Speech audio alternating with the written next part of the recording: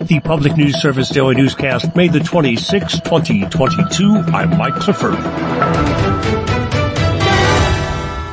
The latest mass shooting that left 19 school children and 2 of their teachers dead in a small Hispanic community outside of San Antonio has renewed calls for Congress to take action. At a Wednesday news conference, Texas Governor Greg Abbott said there's little known about the motive of the gunman, who appears to have posted about his intentions online just 30 minutes before the shooting occurred. The gunman was 18 years old and reportedly a high school dropout. There has been no criminal history identified yet. There was no known mental health history. Despite multiple mass shootings in Texas, Abbott has presided over legislative sessions that have seen lawmakers weaken gun regulations. I'm Roz Brown. Following the governor's remarks, former Texas Congressman Beto O'Rourke, who's running against Abbott in November, approached the stage and accused him of doing nothing to address gun violence. Outside, O'Rourke railed against those who blame such shootings on mental illness. It is absolutely wrong. In fact, it is insane. The governor talks about mental health. It is insane that we allow an 18-year-old to go in and buy an AR-15. What the hell did we think he was going to do with that? This one is on us. O'Rourke argued for universal background checks and red flag laws consistently blocked by the Congress. This week's school shooting in Texas has evoked feelings of hopelessness in the public sphere about avoiding future tragedies in the U.S., but gun reform advocates in Iowa feel lawmakers reluctant to approve changes should not be able to shrug off the mounting frustration. Scott Peterson, who has recently worked with the group Iowans for Gun Safety, says policymakers are clearly dropping the ball.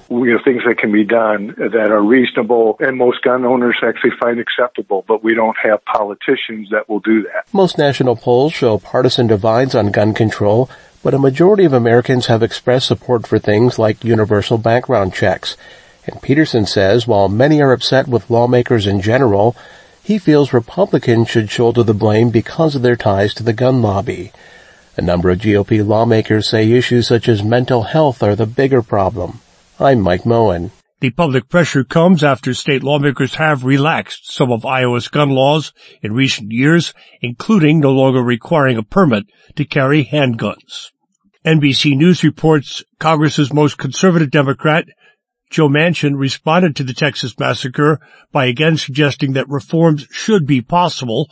The New York Times quotes Manchin as saying, "You all know where I stand. I'll do anything I can." But Manchin said he would not budge on the Senate filibuster used to block gun measures. This is PNS. Economic supports could be the key to reducing intimate partner violence, which claims the lives of dozens of folks in Ohio each year. Research from the Ohio Domestic Violence Network says that during times of financial insecurity, people are at a higher risk of violent behavior. Director of Prevention, Rebecca Klein, explains that individuals are targeted for intimate partner violence, often because they are marginalized and made vulnerable by oppressive systems. High rates of poverty, high rates of unemployment, high rates of social disorganization. All of those things contribute to conditions that create additional risks for violence, perpetration, and victimization. Klein also points to a new CDC report that shows a nearly 5 times greater firearm homicide rate in counties with the highest poverty levels, and it mentions economic supports as a pathway to gun violence prevention. Mary Sherman reporting. And the Wisconsin Supreme Court will soon hand down a decision on whether absentee ballot drop boxes are permitted under that state's law.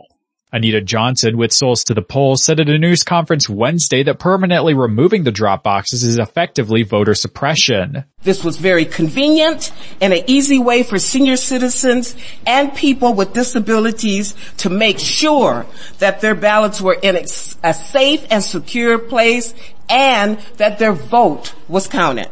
Republican lawmakers argue the drop boxes are essentially ballot harvesting and they're not explicitly permitted under state law. This is Jonah Chester reporting. And finally, the pandemic has had a devastating impact on people across the country. Emily Scott explains, for people with disabilities who already face a lot of social isolation to begin with, COVID-19 has only exacerbated mental health challenges. A recent study found that adults with disabilities report experiencing more mental distress than those without disabilities. During Mental Health Awareness Month, Dr. Sharon McLennan-Weir of the Center for Independence of the Disabled New York says, it's important to recognize the barriers to receiving mental health treatment that people with disabilities face. For a person with a disability who have issues with transportation and traveling may feel stuck that they can't physically go out and seek services because of their limited income, may feel that they can't afford mental health services. McLennan-Weir adds that mental health resources are available through telehealth for people who may face transportation challenges.